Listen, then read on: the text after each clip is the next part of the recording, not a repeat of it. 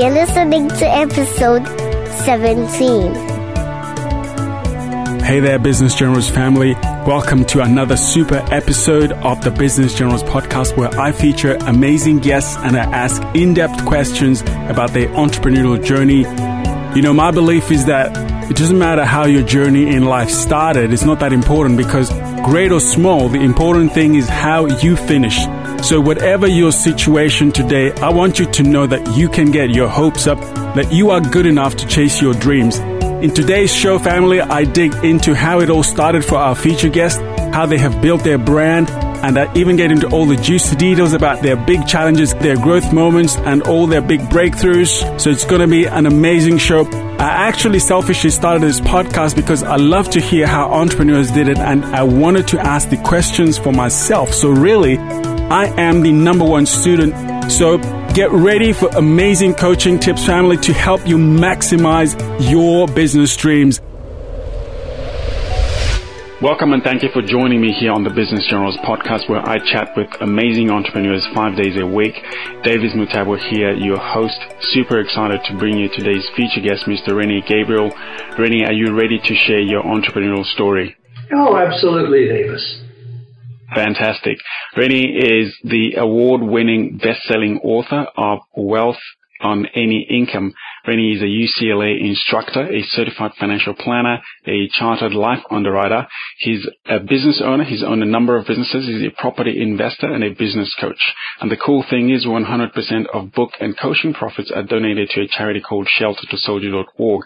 I am super excited to dig more into your story, Rennie. But I just want to welcome you to the show. And before we talk business, I just wanted to maybe, if you could perhaps take 30 seconds, tell us who is Rennie outside of business. Thank you, Davis. I guess the bottom line is you could say I'm a serial entrepreneur. I started in the insurance industry. I owned a pension administration company. Owned a book publishing company, provided business coaching to financial planning and accounting firms. I still teach at UCLA. That's going into about 20 plus years now. And author, publisher of other people's books, on and on and on. Wow, that's huge.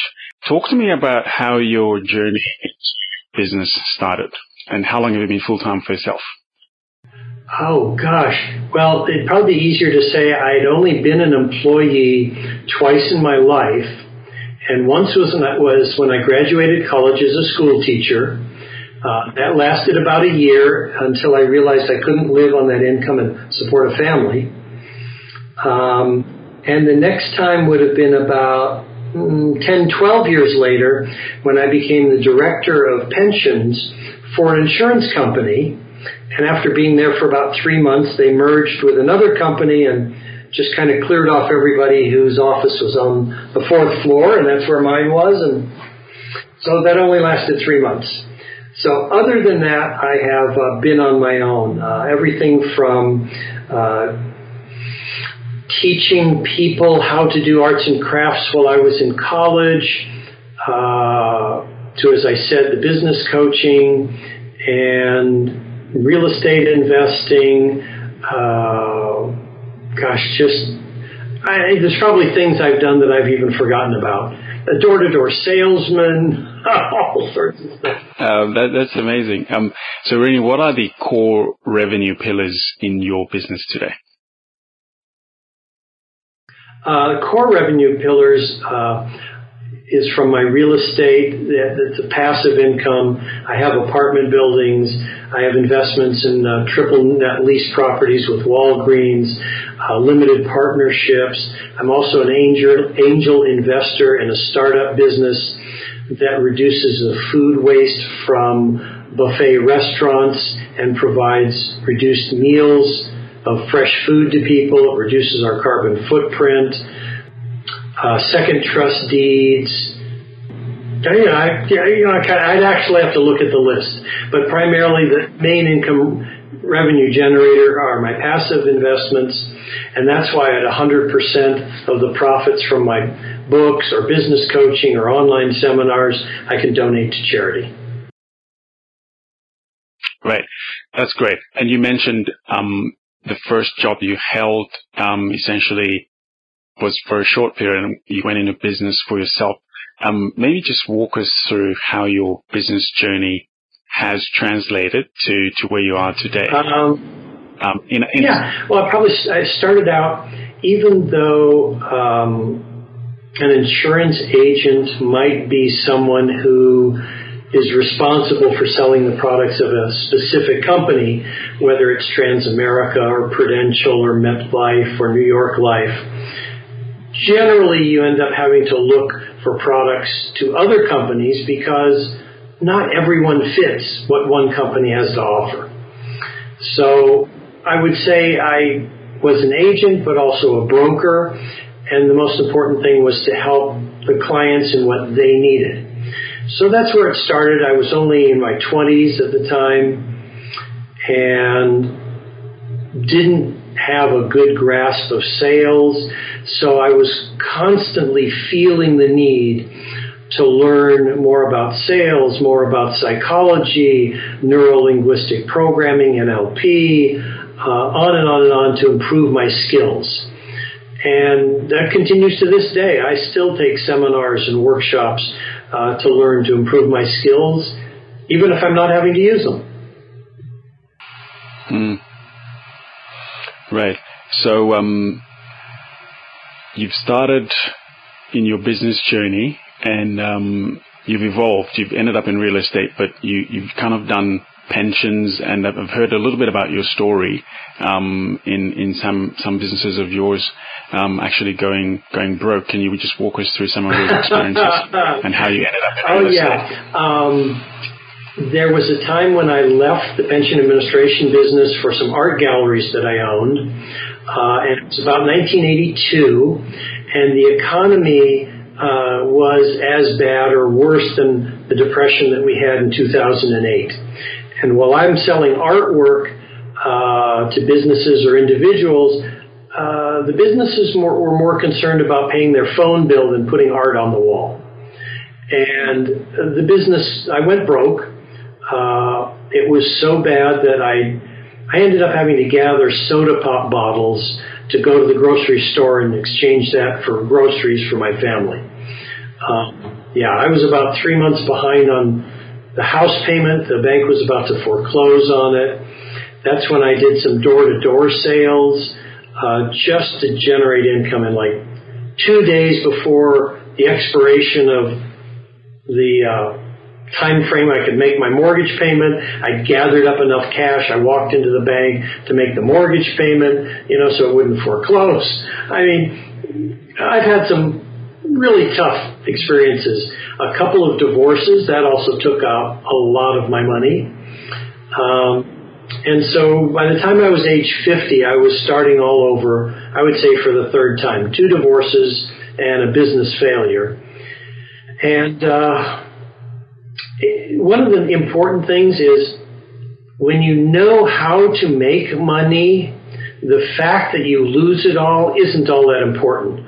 I've heard that many multimillionaires have been broke, and so I'm not saying that's the appropriate pattern, but it seemed to be something I experienced. But this third time, I started with doing some business coaching. That's what I knew how to do. I had enough clients. I was making $5,000 a month. So I wasn't making a lot of money. And that's one of the reasons my book is titled Wealth on Any Income. We're talking about, from $5,000 a month of earnings, I set aside 10%. It's a 5,000-year-old principle. So I'm setting aside $500 a month. I gathered up about $19,000 in my investment portfolio, and I had the opportunity through my wife's real estate partner to buy a little triplex. And that $19,000 was enough for me, but my wife added $19,000. The person who found the property added $38,000, and that was our down payment. That little property, 4 years later, we were able to sell for $500,000 profit. We, rejuvenated it, put in new tenants, landscaped and stuff. And using the laws here in the U.S., you're able to do what's called a tax-deferred exchange, where as long as you buy property similar to what you're selling, meaning if you're selling investment property, you're buying investment property. It could be from an apartment building to an office building, from a shopping center to a mobile home park. The whole point is it's investment property to investment property. So that little 3-unit building was able to get us a 15-unit building on the exchange, so 5 times more units. We remodeled that, tripled the rental income on that property from about $5,000 a month to $16,000 a month. And in the meantime, as we're doing this, I'm still setting aside money, and then I decided to borrow money against some real estate to make down payments on more apartment buildings. So by the time all was said and done, within about 8 years, we had 50 units that we were owning or controlling. In 8 years? In 8 years, yes. So I went from broke, literally broke, to having multiple $1-million net worth in 8 years. What was your investment strategy? What were you looking for? We were looking for buildings that had deferred maintenance and that were mismanaged. Deferred maintenance, meaning? Meaning the roof might need to be replaced, the plumbing is not good, the electrical system is outdated, it needs to be painted, the landscaping looks bad, the countertops are old, the flooring is worn out, and, we would redo all of that stuff. That's what allowed us to triple the rental income. And would you do that yourselves, or would you hire it out? We would oversee the work, but yes, it was hired out.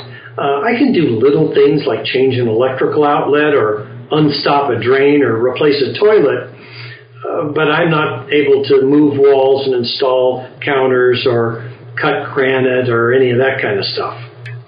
Very interesting, Rennie. You started with $19,000, obviously double that, 38 plus another 38 from your third partner, but that's still not a huge amount of money to be able to generate a 50 portfolio in 8 years. So that's interesting. I'll come back to the strategies that you were using back then and whether you're still teaching those today.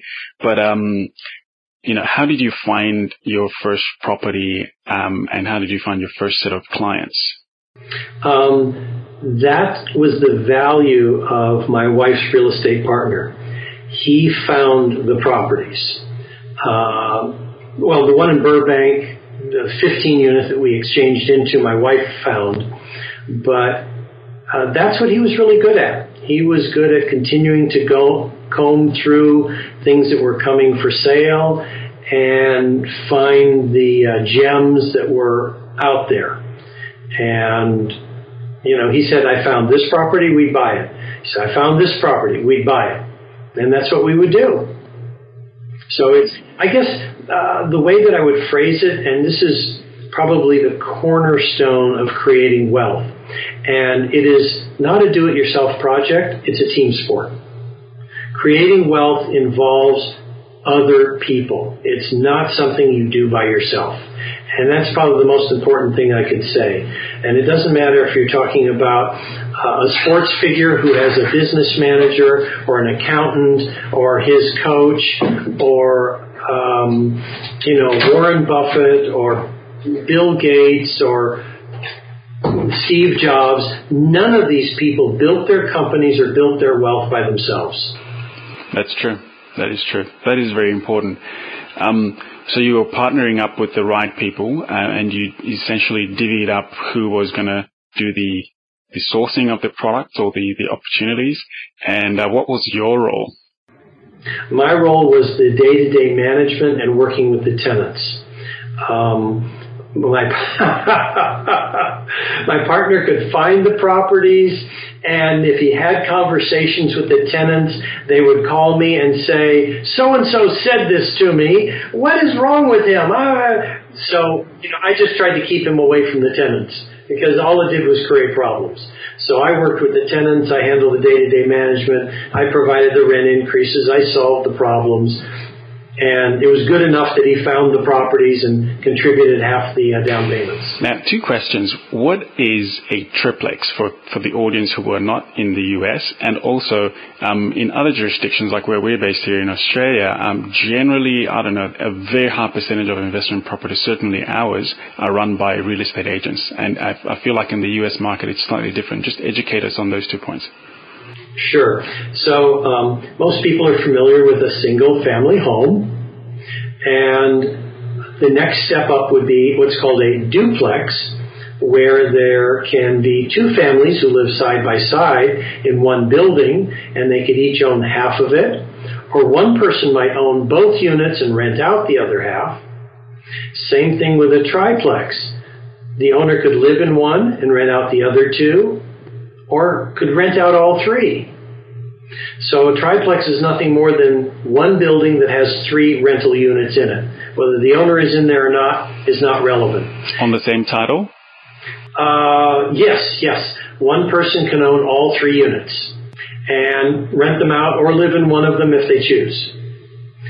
And after that, you've got what's called a fourplex, where you've got one building that has 4 separate units in it. Again, the owner could live in there in one of the 4 or not, and rent out 4 or rent out 3 if they're living there. After that, it becomes what's called commercial property in the United States. 5 or more units are considered commercial property. It's a different loan process. It doesn't have the 30-year loan, which is traditional in the United States. They're generally 5, 7, or 10-year loans. They may be amortized. So it's a different structure, but that's a summary of residential real estate. Okay. And the aspect of managing the properties on your own. Yeah. As an example, I wouldn't want to live in, let's say, a triplex or fourplex and rent out the other units, because then you're available to the tenants on a continual basis. So I don't live on I never have lived on any of the properties I've owned. And I do, in terms of the management, if a tenant has an issue, whether it's with the plumbing or the electrical, they call my office. My assistant lets me know who called, what's needed, and I'll determine if I need to go out and check it first or send someone out there to do the work. I've been taken advantage of. You don't need a real estate agent to take care of the properties in the United States. You don't need a management company. I teach this material at UCLA, how to take care of your own property. If you choose to give that away to someone else, you can, but I think it's important to be knowledgeable about it. One of the experiences that taught me how valuable that is was being on vacation one time many years ago. A tenant said their toilet was continuing to run. It wouldn't shut off. So I called a plumber.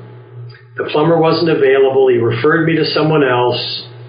That person goes out and says, "Oh, you need to replace your toilet. It's $200. And this was very early in what I was doing, and I was not willing to spend $200 while I'm on vacation to some plumber I haven't met and not know really what the problem was. So I said, "It'll wait till I get home." I got home, went over to the apartment, lifted the lid of the toilet tank, and I could see, this is the old-fashioned kind where there's a float on the end of a metal rod.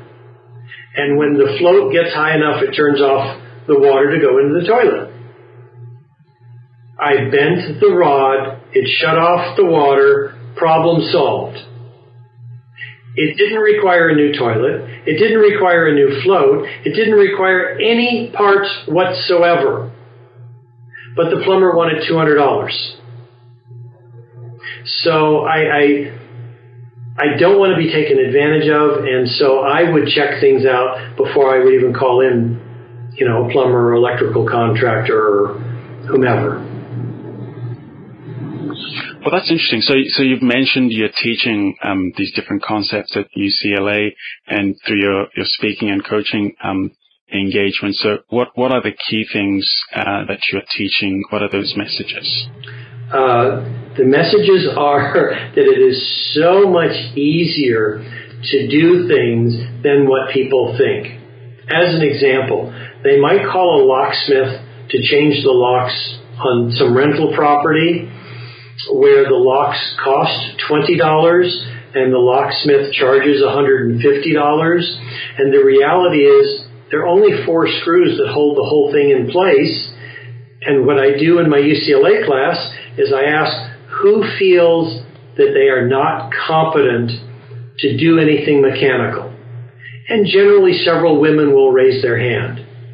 And I'll have one of the women come up and I bring a sample lock set to the class and I say, okay, let me have you remove these 2 screws and now these 2 screws, and you've now taken the lock off. Now, do you think you could put it back together? And they do this all within 10 minutes or less. So they're daunted by the look of it, where they don't know what's going to happen, but then I show them how easy it is.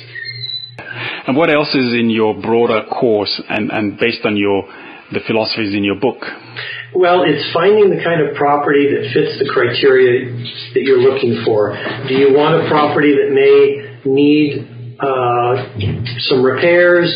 Do you want a property to be managed by someone else?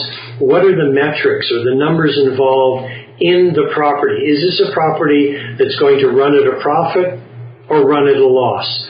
And how do you determine that? What is the loan factor? What are the property taxes? What are the general expenses? Are the brokers who are marketing this property giving you numbers that are realistic or make-believe? And so we go through, where do you find these properties? How do you create relationships with the brokers who may be having these properties listed for sale? In 6 hours in the course, we really cover a lot of ground. That's great. I want to talk about entrepreneurship, and then we'll come back into the more topic about the real estate business that you're running. But from an entrepreneurship perspective, fear of failure is a big thing. It doesn't sound like that held you back too much, but in your current business, right, in your current real estate portfolio, is there a key moment where things just were not going well and you just wanted to walk away that maybe you can share with us? Yes, there were times where I didn't follow my own advice and I rented to someone that I should not have rented to, and they were close to what I would call a nightmare tenant, and it gave me the feeling I don't want to do this anymore. But with a little passage of time, I realized it's just a little blip. It will go away, it will get solved, and things will be smoother. And that has continued to happen. My tenants, by and large, are wonderful people. I don't have problems with them. Besides running background checks and credit reports and things of that nature, which I also teach in the course, I have what I would call the lunch criteria. Is this a person I would want to have lunch with? If this is not a person I'd be willing to have lunch with, this is not someone I want to have a long-term relationship with living in one of my buildings. Interesting. And then you obviously do more detailed checks, like you said, credit checks or real estate history. I want to talk about the time where you had to start all over at age 50 and you had put together your $19,000, because that was a key moment in your life. And first of all, how do you pick yourself up and push uphill at a risky investment like this? And how do you get through that whole situation where you're nearly losing your house, etc., and you find yourself on the other side many years later in a very comfortable position?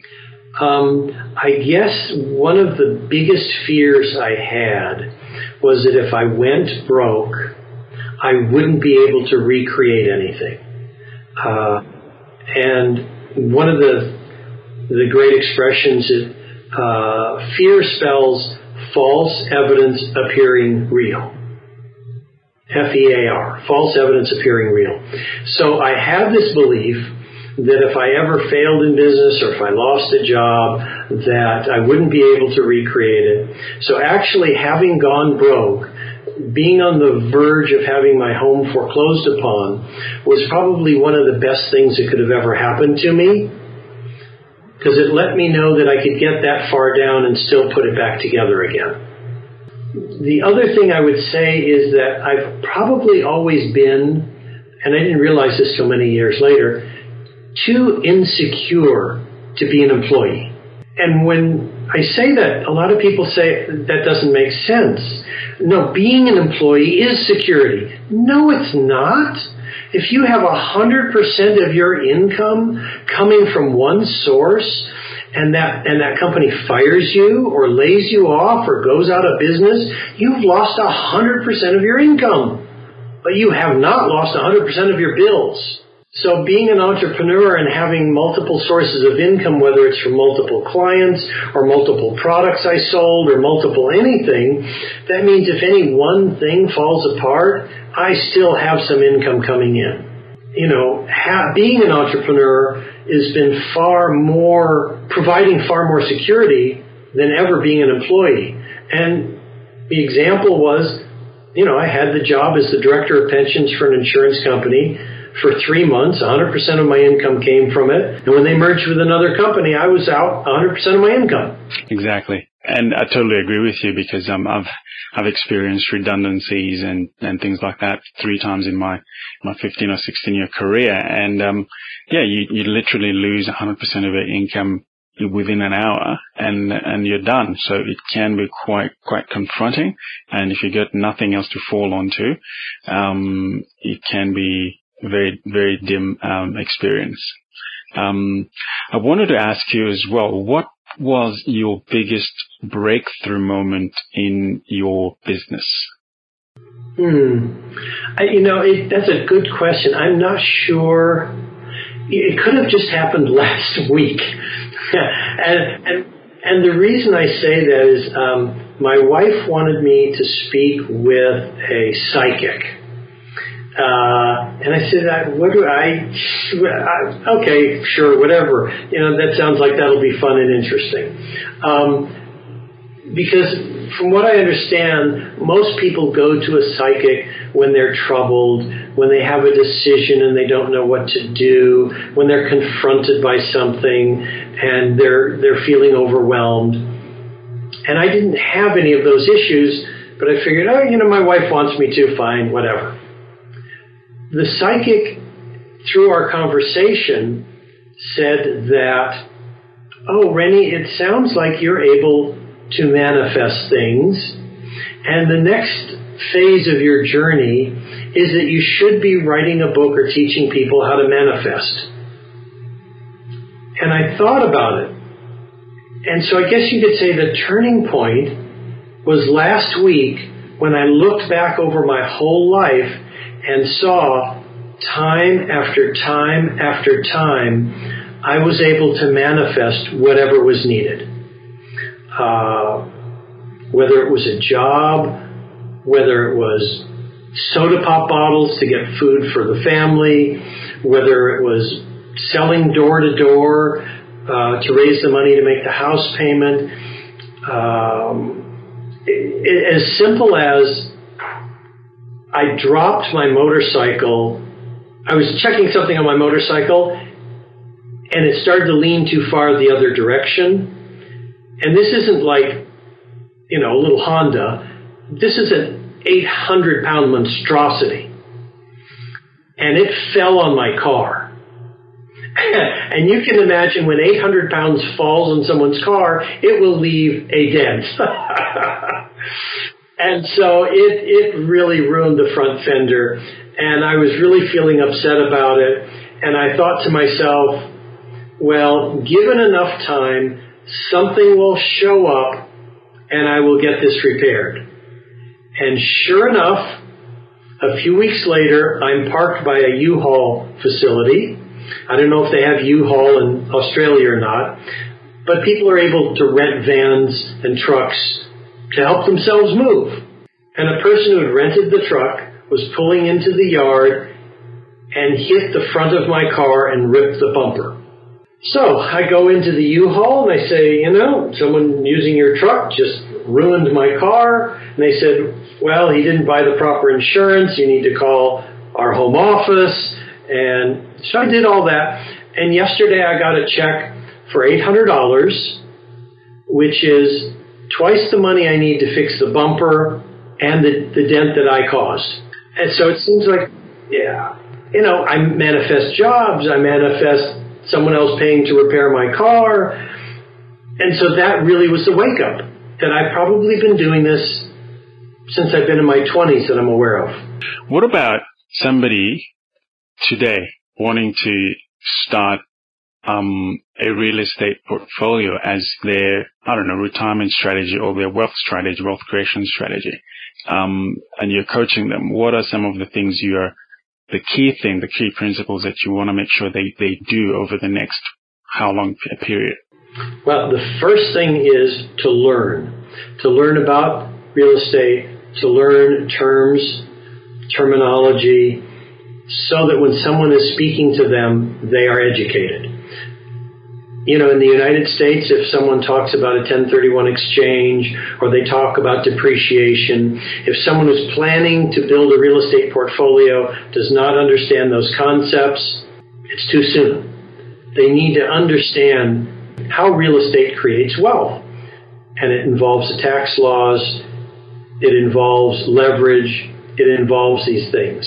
As an example, someone who is afraid of debt probably should not be buying real estate. Even though the debt is secured by the real estate and someone else is making the payments, if they just have this innate fear of debt, it's the wrong business for them. A favorite expression of mine was, if I owe the bank $25,000, that's my problem.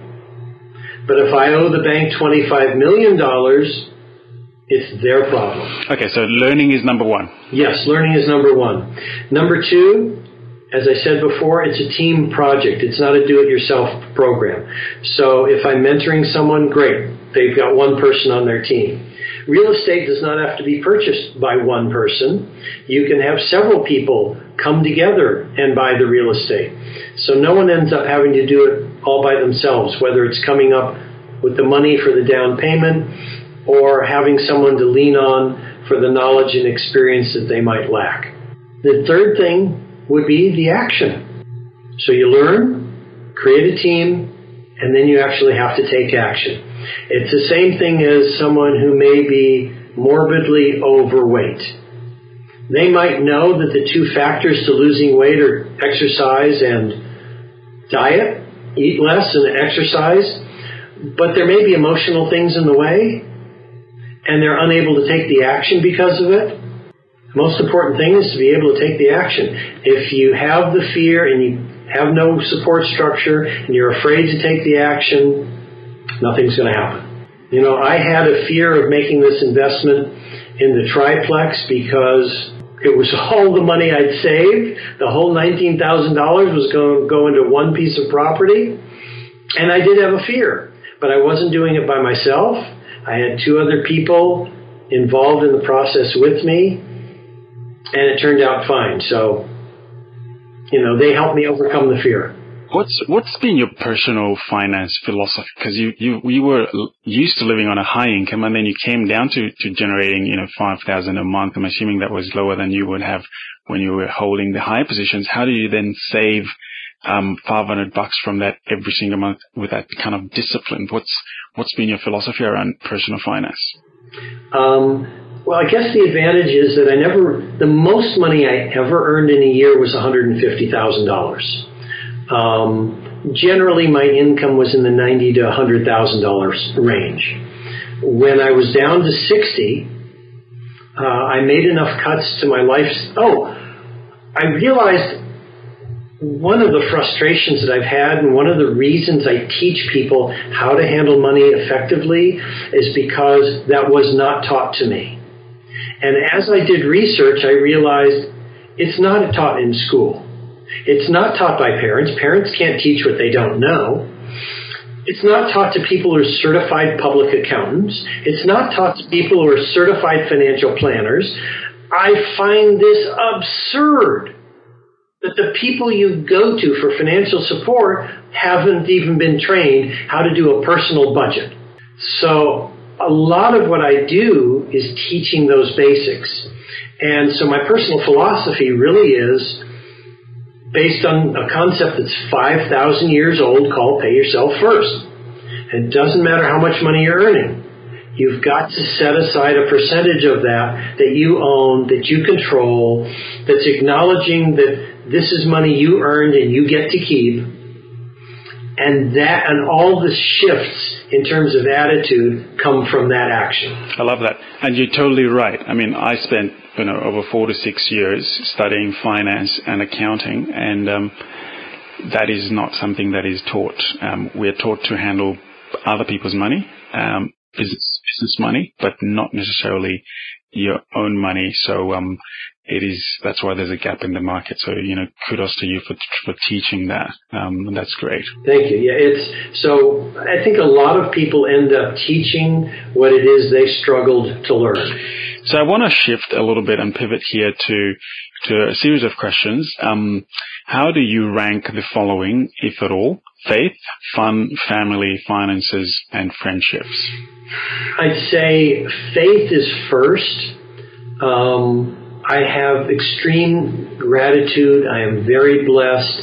I acknowledge that doesn't all come from me. There's something beyond me that supports me.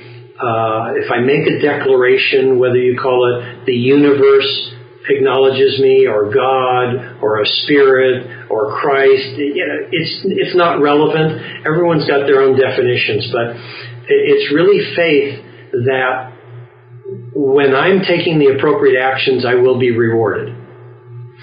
Next would be family, because without that strength, without that support, it makes any kind of success relatively meaningless. I am so blessed in terms of my wife. My children are healthy. My grandchildren are healthy. Our relationships are excellent. That's just such an important, fulfilling part of life. It's sort of like everything. Love is the strongest emotion that there is. It's stronger than hate. It overcomes hate. And when that's in present, it just makes life so easy and so beautiful. So I'd say faith, family, and after that, I don't even remember what you said. And I don't know how much it matters. That's great. Well, the others were finances, fun, and friendships, but that's okay. Appreciate that. Give us a 30-second look into a day in your life when you started your property business versus a day in your life today. For about 8 years, I was working 7 days a week. I was available to the tenants almost at any point in time. And I'm trying to recall, because this goes back 16 years now, I just remember spending a lot of time either at properties, repairing things, overseeing construction, showing units, running credit checks, meeting with people, and pretty much having to be engaged in the business 7 days a week for about 8 years. At this point in my life, I get to do whatever I choose to do. If I choose to sleep in, I'll sleep in. If I choose to donate a bulk of my time to charitable pursuits, I do it. If I want to spend time at an apartment building sweeping steps or watering the lawn, I can do that. If I want to go out and buy a bicycle and go out and buy a little motor and build myself a motorized bicycle, I can do it. The point is, I can choose to do whatever I want, and I would say that my standard of living is just as frugal now as when I was young. My car is 10 years old, it's paid for. My motorcycle is 20 years old, it's paid for. I don't do things to impress other people. My wife can't stand the way I dress because most of the time I'm in jeans and a Hawaiian shirt, and she says it makes me look like an old man. But that's what I'm comfortable in. I don't need an Armani suit, I don't need a Rolex watch, and I don't need a new car. I'm happy with my life, I'm happy with the people in my life, and those are the most important things. I want to quickly ask you this, and I know we're coming to the close of the show, but do you think somebody can generate success in building an investment portfolio in the manner that you guys did it in, but in a flat property market? Well, it works better when the property market is rising. However, the good deals are available when property levels are flat or declining, because Warren Buffett, who's one of the wealthiest men in the world, has a great expression, and he says, if everybody is buying, it's time to sell. And if everybody is selling, it's time to buy. Interesting. Yeah, no, that's great. So we'll talk about books very quickly. 2 books that you found are great for entrepreneurs, and then we'll also talk about what you've written in terms of books. I'd say one of the most influential books is very, very old. I'll give you 2 of them. One of them was by Napoleon Hill, and it's from his interviews with the wealthiest people in the world, and it was called Think and Grow Rich.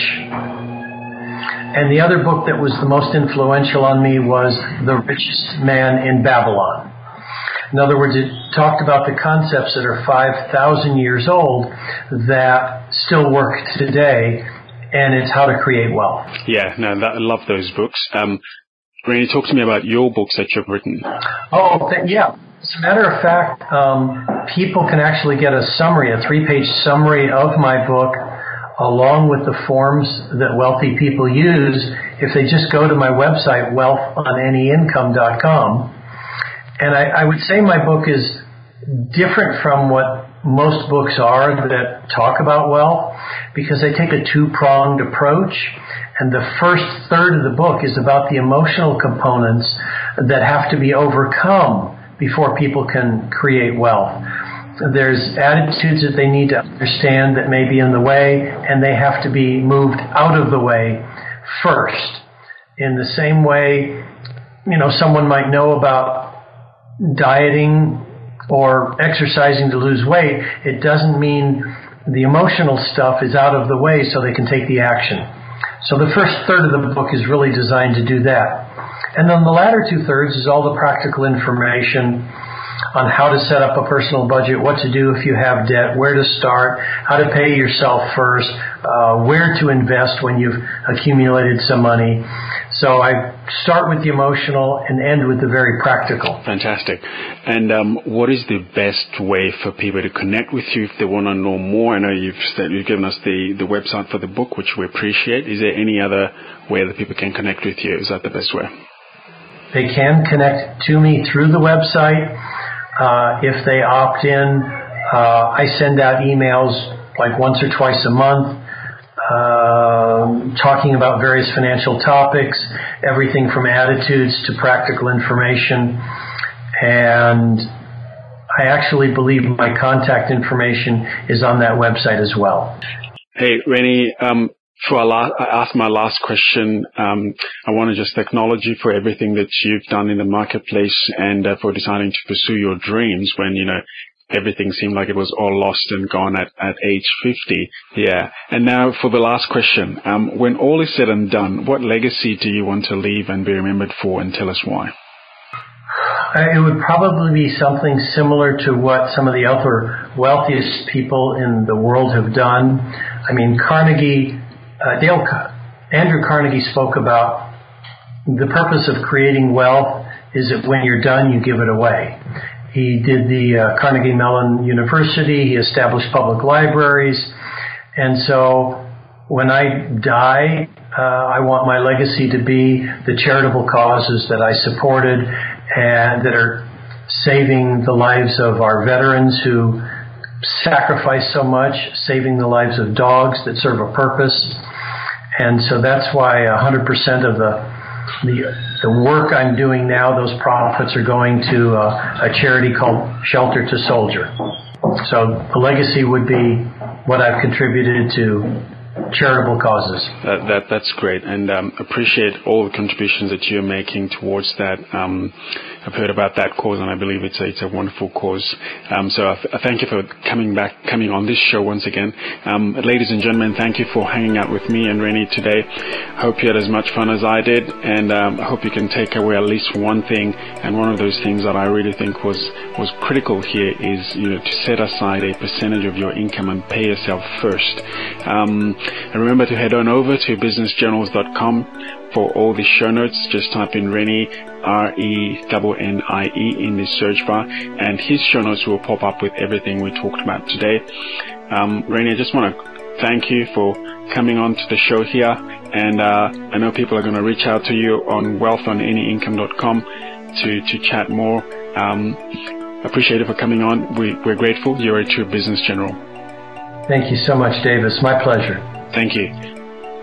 Hey, what's up, Business Journals family? Thank you for joining me and for listening to the Business Journals podcast. Connect with me at Davis Mutabwa. That's DavisMutabwa. Connect with me on Facebook, on Twitter, on LinkedIn, and you can certainly find me at our podcast blog, businessjournals.com. And while you're there, remember to access all the show notes, a ton of free resources, killer training, and so much more. Love you guys. Thank you for joining me. Ciao.